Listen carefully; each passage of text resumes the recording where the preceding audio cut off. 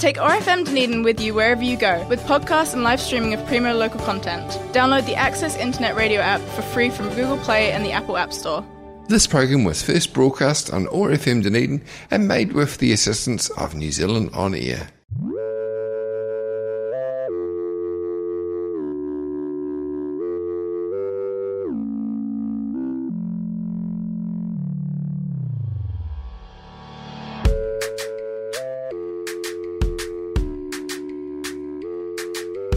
You're tuned into The Source on Otago Access Radio. During this 10-week series, we will be exploring what processes go into making the city run and what you need to know to be an active citizen. Each week, we will be covering a different aspect of civic education, from the different departments in council to how to get your voice heard in local government. Tune in to Otago Access Radio on Fridays at 5 p.m. This series will also be replayed 12 p.m. Sundays and 6 on Monday evenings. Podcasts are also available from www.oar.org.nz. The Source was brought to you by Dunedin Youth Council. Hello, my name is Alana and I'm from the Dunedin Youth Council, and I'm joined today by... Zoe, I'm from Germany. And Grace, I'm originally from the UK. And that's just fantastic. Yay! And so today we're going to be doing a podcast on local body elections and I guess their importance. And so in this podcast, just a little bit about what the DCC does to start off with, and a little bit of the history and I guess the day in a life of a student. And how the Dunedin City Council impacts the normal life of each and every one of us. We'll also relate this to why it's important that youth vote, and we'll also talk about how the local election system works, single transferable vote versus first past the post, and what you have to do to vote, and then we might compare it to voting in Germany, and because that's just interesting. Yeah. We'll also be throwing in some random quirky facts because that's just fun. It's just really fun. Yeah. And to top it all off, we have two interviews, one with Mayor Dave Cull of Dunedin and the other one with Mayor Tim Shadbolt of Invercargill. So let's get this started.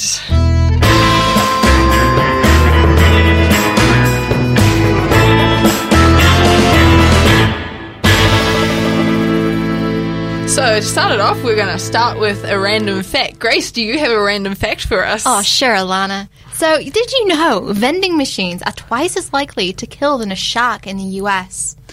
I think maybe that's just around the world, you know. Oh, yeah, it could be. It could be, actually. Sorry. So, you know, if you want to stay alive, we recommend that you go swimming with sharks rather than buying stuff from vending machines. That's probably very good advice, Alana.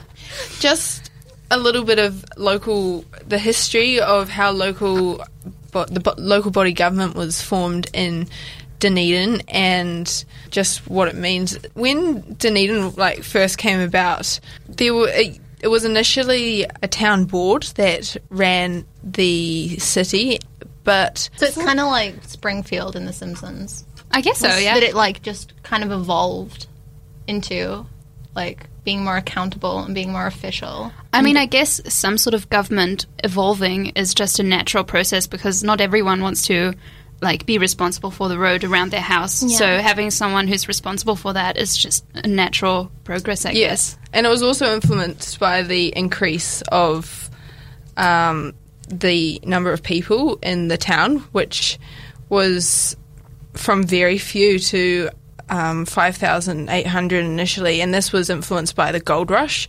And so in August of 1865, the new city council was formed because they realised that actually they needed a mayor and some better governing force to actually keep the town running.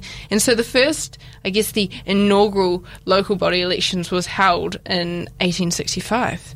And so that's a long time ago. Yeah, but really in the grand history of things, it was not that long ago. Which is quite interesting because we get to kind of see it very first-hand and, you know.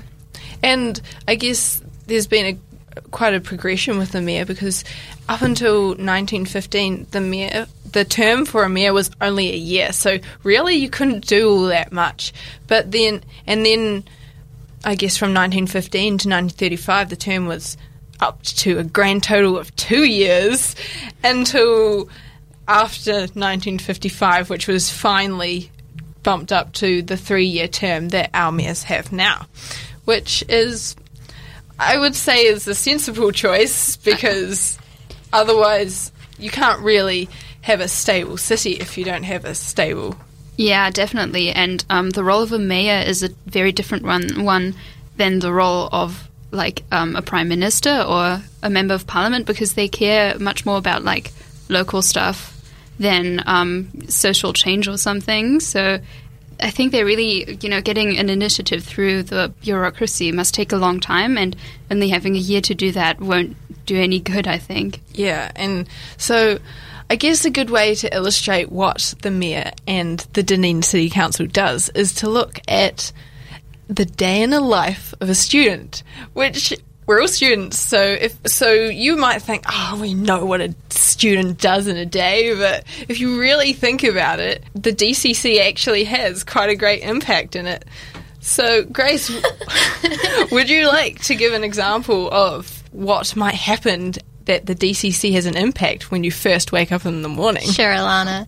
So I think that it's important to acknowledge that everything in our lives essentially revolves around the idea of the DCC. Like, for example, you wake up in the morning, you turn your lights on, that's there because of the DCC. You go to the, you brush your teeth, you get showered. The water is there because of the DCC. The plumbing, everything that you access for your house, like essentials to live. Like, you wouldn't be able to drink, you wouldn't be able to cook, you wouldn't be able to do all of these things. And thus, I think it's incredibly important that we do acknowledge this and we understand that we have a really strong impact because we're the people voting for it. Yeah. And so, you drive to school, the roads are there and maintained because of the DCC. You might want to go for a swim after school. That pool is there because of the DCC. You go to a park, you walk your dog, take your dog to a dog park. That is there, again, because of the DCC. You might want to... Libraries and public education are also a part of the City Council, and that's why also it's very important to vote for the City Council, because if you want the library to have like a different policy or something, then that is all part of what the City Council does. Yeah, and if you want that library maybe to get new books, really. If you want the library to get more books, then the City Council has to approve the library having more money, and then, you have to vote for the person who says that library books are a good thing. So, it's all very important, even if it does sound boring sometimes. And the things like, I guess, the Cadbury Carnival and the Midwinter Festival, all those events that we are able to enjoy are there because the parts of the DCC run it. And so it's like, when you actually think about it, the standard day in the life of a student is actually, that's only possible really because the DCC and the people you vote in provide that. And so I guess that's just a little bit of a background about, just what they do and why it's so important to vote. But before we move on to the next thing, we'll just have another random fact. So, did you know that phrases like in a pickle, knock knock who's there, wild goose chase, green-eyed monster, and dead as a doornail are all just like a few phrases that we can thank Shakespeare for creating, because otherwise we wouldn't have had them. The genius of Shakespeare. That's really interesting. Shakespeare was a real interesting guy. I mean, he invented over 1,000 words. Yeah, actually, I was reading a book recently about how, I think it was titled How Shakespeare Changed Everything. It was really interesting. And it was sparked about, they talked about, the revolutions within America and with black civil rights and things like that, and how he helped spark it with some of his famous plays, in examples in forwarding society through art. Look at that. Politics is everywhere. Yeah, even in Shakespeare. Especially in Shakespeare. Yeah. Yeah, it's got a lot of cultural significance. Very cool.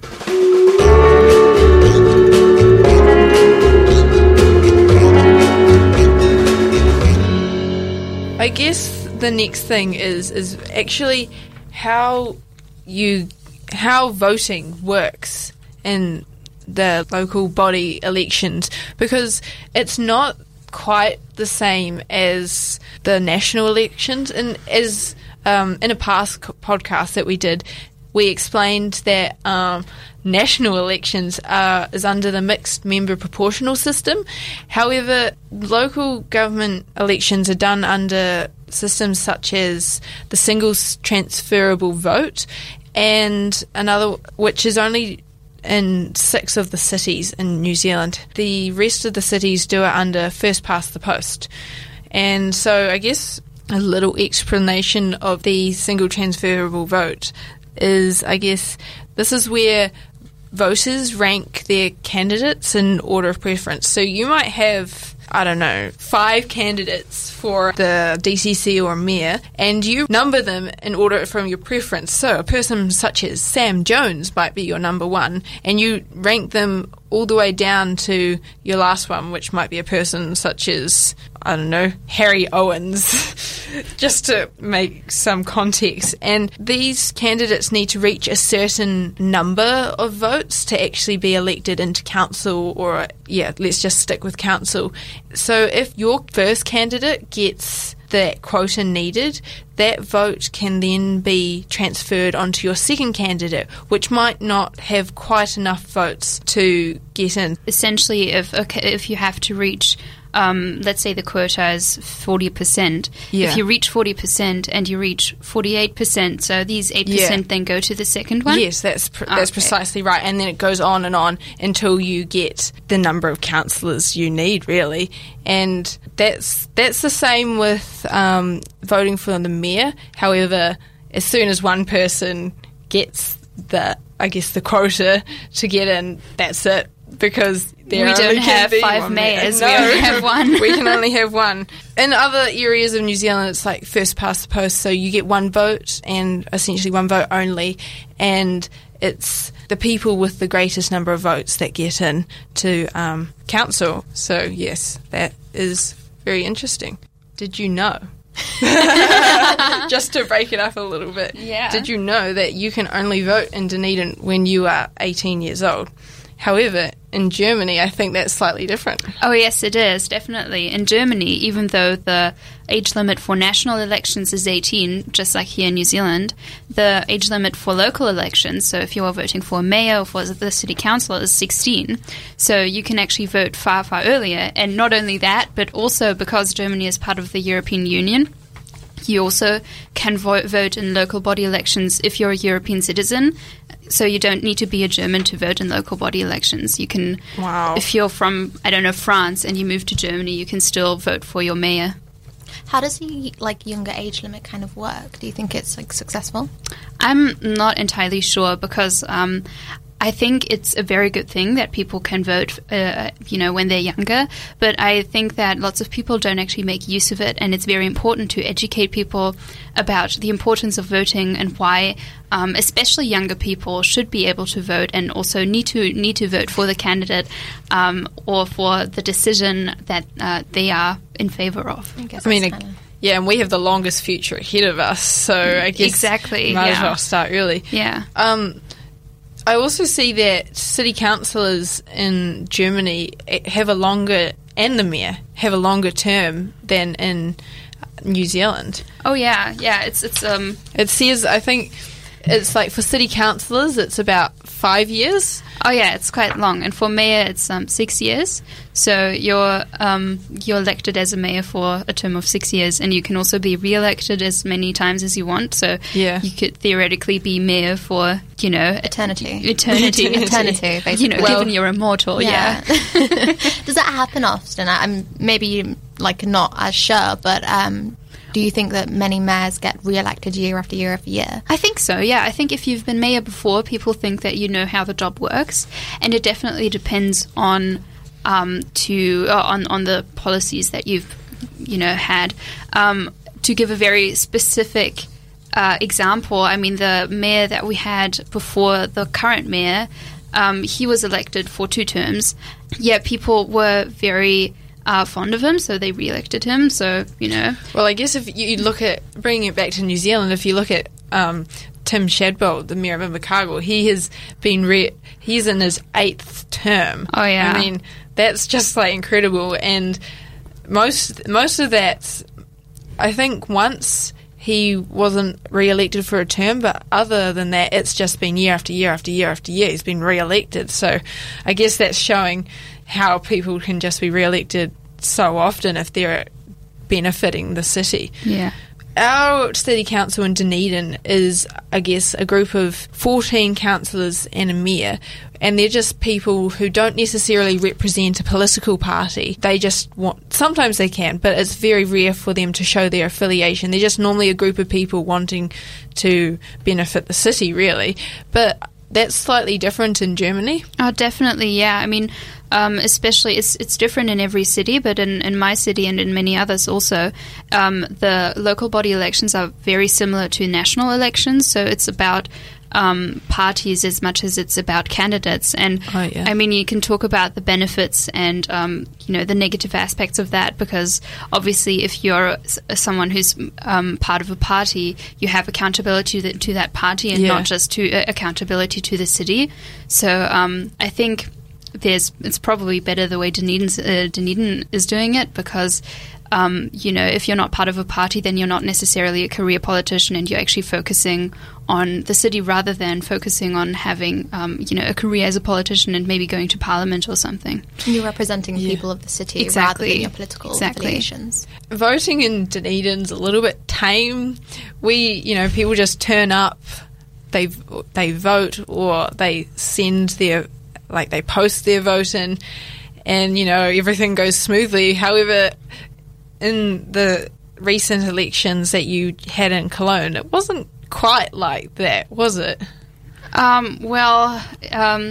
you mean the mayor election? Yes, the mayor election. That was quite dramatic. I mean, people who are following the news a bit will probably know that Germany and the whole of Europe is having a lot of problems with refugees, and it's a very tense situation. And one of the candidates in our election was actually a very prominent, working for refugees and working for housing as many of them as possible and having them in Cologne, because Cologne is a very multicultural city.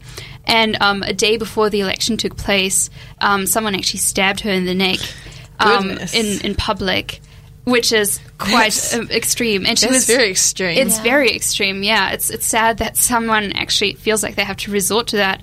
And she was elected, but she was in a coma while she was elected, and actually 2 days later they managed to wake her up and tell her that she was mayor, and then about a month later she was healthy again and could be sworn in. But I think that really shows that it's important to take part in elections. Yeah. And I think it's very sad that even after that dramatic event, only 40% of the eligible population in Cologne actually voted at all in that election. Now we're going to hear an interview with Mayor Dave Cull of Dunedin. And if you'd like to hear the full interview, you can listen to the podcast from www.oar.org.nz/the-source.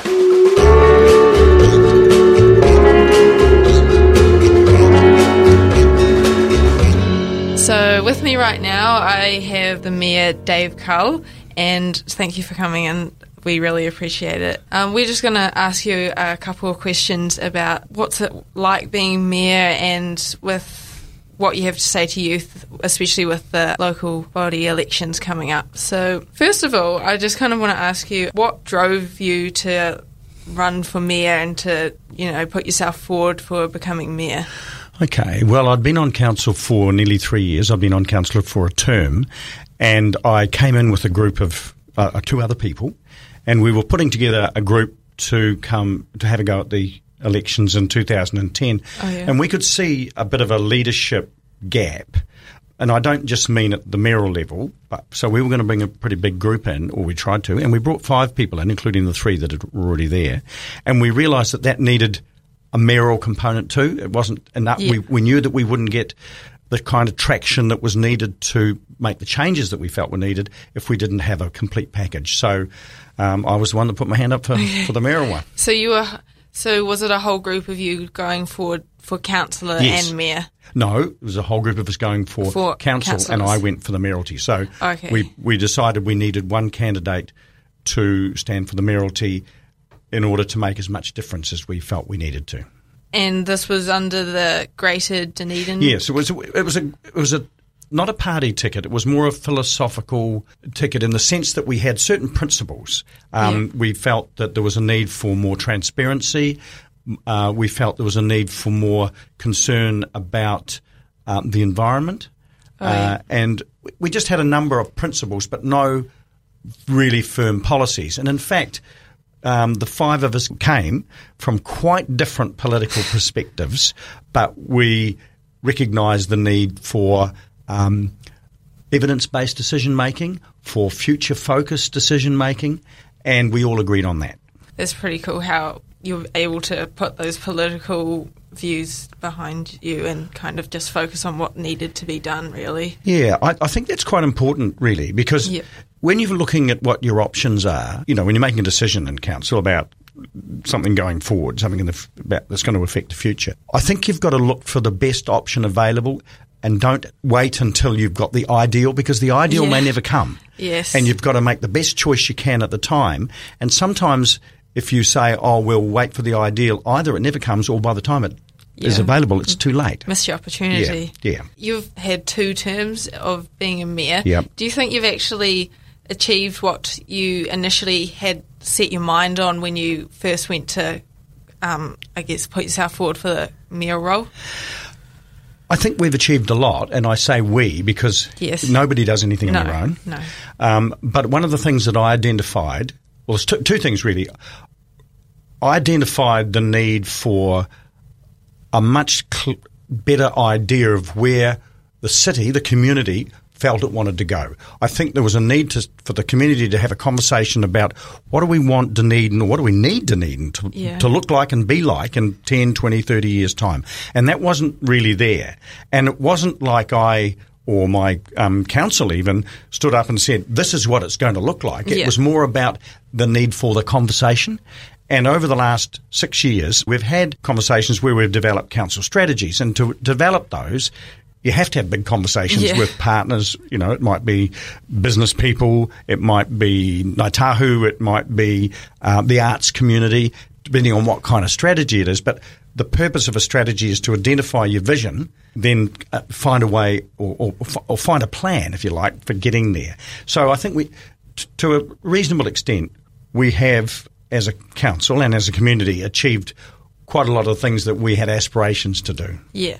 So what has been your highlight or quirkiest moment of actually being mayor? Well, I was thinking about that because when you sent me the questions, I thought, what has been my highlight? There's been a few. Look, just to go off on a few of them. Earlier this week, I spoke on a marae, or 3 different marae in Parihaka in the North Island. And that was, to me, that was a real privilege and really, really special. Then 2 months ago and a year ago, I had lunch on both occasions with the Mayor of Shanghai. Wow.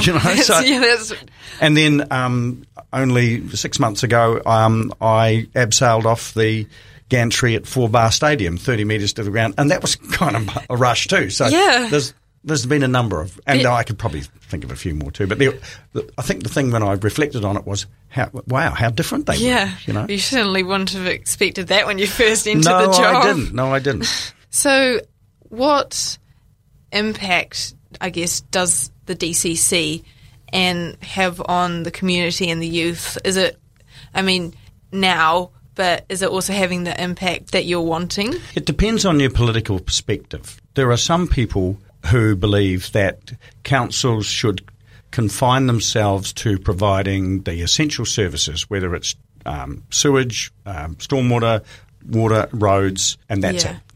And then, of course, we have some regulatory functions where it's building consents and resource consents and that kind of thing. I have a different view. I think that councils or local government in general are uniquely positioned to facilitate far more in their community about where the community goes and how you want the community to be. A community is more than just a set of services that people use. It's about setting the tone for, it might be looking at your arts and culture and creative sector and saying, how do we make it easy or possible for people to express themselves the way they want to, in a way that enriches the community. Yeah. How do we make the recreational environment accessible to everybody? Because these are the things that you want for your community. Yes, that's what you want to be able to do. How do we have the whole community looking after the environment and not just a few dock rangers going around giving people tickets when they drop litter or whatever, Yes, yeah. you know? I think that certainly councils can't do that on their own, but they can facilitate it and they can lead the conversations that get you to the place where people say, this is how we want our community to be and this is how we want to do it. Yeah, so I was doing a little bit of research, and I saw that 22% were of Dunedin's population are between the ages of 15 and 24. Yeah.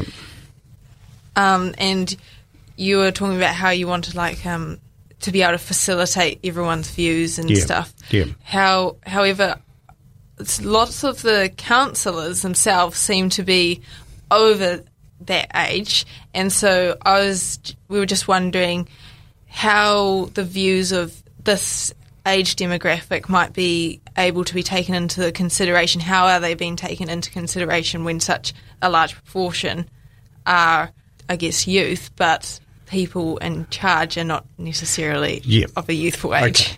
So I guess it would be unrealistic to expect the age of people in local government to be really young. Yes, But yes. Having said that, I'm really keen on attracting more young people in. And when I say young, I don't mean 15, but I mean 25 to 40, say. I think that's a really good age group, and a useful age group, and one with energy and a future focus. I'd have to say that I think that Dunedin City Council could do a better job of finding ways to listen to youth. We've tended to use the traditional ways of having hearings, having public meetings, and no one ever turns up to them. Yeah. And I think we've got to engage in the digital space, whether it's Facebook or whether it's websites or whether it's digital consulting. I don't mind. But it seems to me that will be where younger people are more likely, or the ways that young people are more likely to engage. Yeah, so I think we can do better, and I think it's really important that we do better, because the proportion of younger people that are taking an interest in local government and are voting is not high. Yeah. And if we want to have, if a democracy is going to mean anything, people have got to get involved in it. Definitely, and there's been statistics showing that the youth involvement on a national level with voting is not very high, and then so when you come to the youth involvement in local government, when you look at that, it's even less. Yes. However, it's almost, would you say that it's almost more important to vote for youth to actually be getting engaged in the local government, with their elections? Yeah. I think they're equally important, because central government and local government do different things. But I think that local government has an impact on the lives of younger people, or all people, every bit as much as national government does. And I think that within communities, local government has more impact on what the community is going to be like in the future, and whether it's going to offer opportunities to young people in the future and keep them here or attract them, more than central government does. Yes. So I think that in the first instance, it's important for people to take an interest in what's happening at a local level, and then you know what they say, think global, act local. So I don't think either is unimportant. Yes. But, the things that impact on me most in terms of, have I got close by recreational facilities and how accessible is my is the immediate environment around Dunedin, and how good is the public transport. It's these things down to local government. Yes. Local government almost has more of a direct impact, which if you don't vote for, you're not going to necessarily, or again, you can't complain because that's right. You haven't had a vote, and so if it doesn't go the way you want it, I guess it's going to have more of a direct impact on you. Yeah, I think so, because if you don't vote, then you've had no say in who is on council. So you can't very well complain that the wrong people are there if you haven't even bothered to take. I guess my next question is that What have you learnt over the years as mayor that I guess you didn't know or appreciate before? I think one of the things I've learned is, and I referred to it earlier when I talked about you look for the best option, not the ideal one. Yes. And I think it's about two parts to this, really. One is evidence-based decision-making. It's not having some kind of high-blown ideological or philosophical view and saying this is how I am going to decide something. You have to look at the evidence and say, you take climate change, is the evidence there? If it is, then what do we do from there on? You've got to ground everything on evidence. And if you do, it's actually easier to find common ground with people that on other things you might disagree with. You might have a different political view, but I think the important thing is finding common ground, because the decision-making in council is by majority vote. Yeah. And there are times when I'll be chairing a council meeting, and we'll come to a point where I can see someone will put up a proposition, a resolution, and suggest it, and I can see that it's going to be sort of split down the middle. And one side will decide or not. But to me, narrow majorities are not ideal. So I would sometimes call a halt and say, why don't we get together a bit on this and talk about it and see if we can find some common ground and a bit of compromise. And instead of being a 7-8 decision, it's 10-5 or 11, whatever it is, 11-4. And that's a much more robust decision, and people are more content with it because they've found the common ground and they've got a bigger. So I think the thing I've learned is look for the common ground that you have with people, but do it on the basis of the evidence, because if you can agree on the facts, then it's much easier to get to a conclusion. And I guess you might have your own ideas or ideologies, but you're never really going to – everyone has different views, and so I guess it's that common ground thing again. It's so important. Yeah, and I'm not talking about necessarily always compromising. I mean, you might find common ground on a part of it, and so you say, well, we'll agree to do this bit. Yeah. Basically, we're talking about how young people get involved. Yes. And I think that, over the years, I've been really impressed with the young people that have come to council. There's been groups like Generation Zero out of the university, big groups like Ignite consultants out of the university, who have come along sometimes with the best submissions that we've had on certain subjects. I mean, they're really well thought through. So there are ways for, and it's happening, for where young people are getting involved and having an influence. Yes. I guess you could bring a different perspective, and that may not have necessarily been thought through before. And so sometimes I think they do a different perspective. Partly because they've got more future ahead of them to worry about than I do as being older.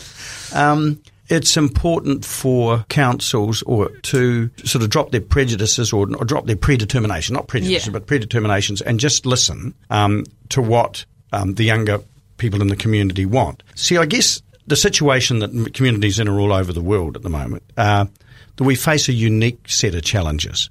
Now, hundreds of years ago in communities, when things were changing at a much slower pace, whenever a big crisis came along, and this happens in primitive communities or historical ones, whenever a big crisis came along, you'd say to the old people, "What did you do last time this happened?"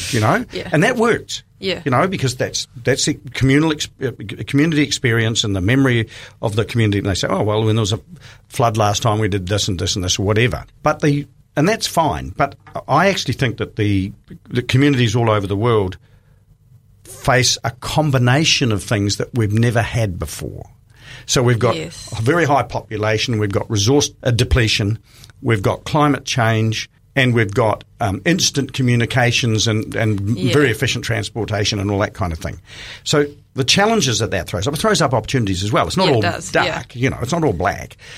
But the challenges that it throws up, you can't look back in history and say, well, last time we had 7 billion people on the planet and the climate was changing and we were running out of this and that and the next thing, because there was no timeline that it all happened before. So the kinds of solutions, if you like, have never been tried before. So there's no reason why younger people wouldn't think of those just as much as older people, because you don't actually need so much experience you need a bit of blue sky thinking, actually. Yes. Even if youth aren't interested in the heavy political side of the council and stuff, we were just wondering how important you think it is for youth to just be active citizens, and how much they actually impact on like the functioning of, I guess, Dunedin City, and how can people get involved? Well, here's a lesson I've learned. I don't think communities would work without volunteers. Yes. So I think that, and I'm not talking about just young people, I'm talking about volunteers in general. I mean, an enormous amount of effort is put in across the community, whether it's Food Share or the Rotary Club or volunteers, Volunteer Otago. I mean, there's just dozens and dozens of groups and individuals who pour in hours of work and resource, and the community wouldn't work really without that. And so I think that if, for all people, whether they're young or older, getting involved in community, they might be sporting clubs, there might be the Amenities Society, it might be volunteering, it might be helping with Food Share, it doesn't matter. Yeah. It's getting involved. And I think that not only has a community benefit, it actually has an individual benefit, because you definitely. You're learning. You stop thinking just about yourself. Yeah, and you learn so much. And I guess a preconception that many youth have is that volunteering can be a drag, but really, I guess what I've learnt through where I've volunteered and stuff is that just volunteer in things that you're actually interested in. It doesn't have to be, because people are going to appreciate what you do so much more if you actually are interested in there and want to put effort into it and invest in it, really. Yeah, that's right. And that's where, I guess, organisations and communities actually start to flourish, when it's people that are actually keen to do things. I think you're right, and I think there's a certain alienation that can happen when people take individualism too far, and you become, we are social animals, and we need each other. Of course, we want to express ourselves individually, and sometimes we just want to be on our own. But actually, as I say, I think you can take that too far, and the sort of philosophy of the supreme individualist is a risky one, because there's two sides to it. You can become quite alienated as well. Thank you so much for coming to speak to us. You've given us some very thought-provoking answers, and we really appreciate it. So that was Mayor Dave Cull speaking with us. Thank you. Thank you.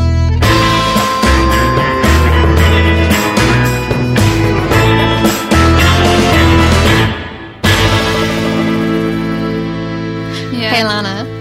Yes. I think it's time for a random fact. Yes. Good way to wrap it up. I think we've been, Okay. Who would we like to do one each? Yeah. Let's do one quite each. exciting. That's fun. So many random facts at once. Yeah. Fantastic way to wrap it up. Yeah. So, what is your random fact, Zoe? Okay, did you know that the metallic smell of coins is actually your body oils breaking down in the presence of iron or copper?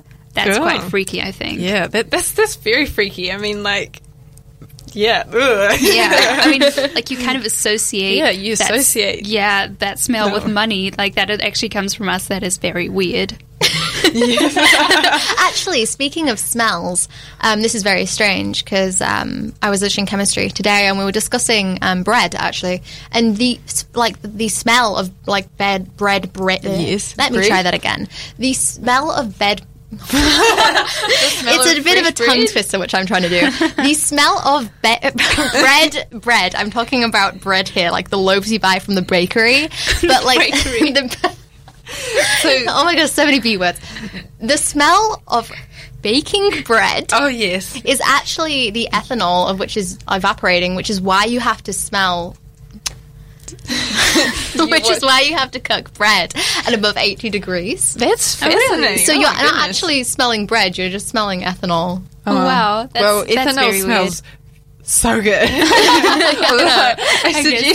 I suggest you don't get addicted to it. You're literally just smelling like the gas given off like by the use. It kind of makes you reconsider the world we live in. Yeah, it does. Like existential crisis type thing. Yeah, I'm having an existential crisis. Yeah, a little bit. Are you okay there, Zoe? Well, I'm managing, I think. Okay. So for another quick quote is that, did you know that it's theoretically impossible for quicksand to suck you under, as you aren't actually dense enough to sink in it, but the more you disturb the sand, the more it liquefies, and so as long as you don't panic, it will only sink, only half your body length will sink into the sand. So, but most people like, don't stay calm and they panic, and that's when things go bad. So if you ever end up in quicksand, don't panic, because then you won't die and you'll be fine. Yeah, that's probably good, not dying. I mean, it's funny because you like see people in old movies, just disappearing in quicksand. I mean, as a child, I just like had this idea that the world was full of quicksand, and I just like would never play on the playground because I was scared of the sand. Well, there you go. You don't need to now. Yeah, I mean, if I had known that, I would. Your life would be sorted. It would be so much better. I think this comes back to what we were discussing. Education is really important. It can stop you from playing on the playgrounds the DCC built. Yeah. Very great. You have been listening to The Source on Otago Access Radio. Tune in every Friday at 5 p.m. for the next topic of discussion. This series will also be replayed at 12 p.m. Sundays and 6 on Monday evenings. The Source will also be podcast from www.oar.org.nz. Thank you to the Dunedin Youth Council for making this series possible. Take ORFM Dunedin with you wherever you go, with podcasts and live streaming of premier local content. Download the Access Internet Radio app for free from Google Play and the Apple App Store. This program was first broadcast on ORFM Dunedin and made with the assistance of New Zealand On Air.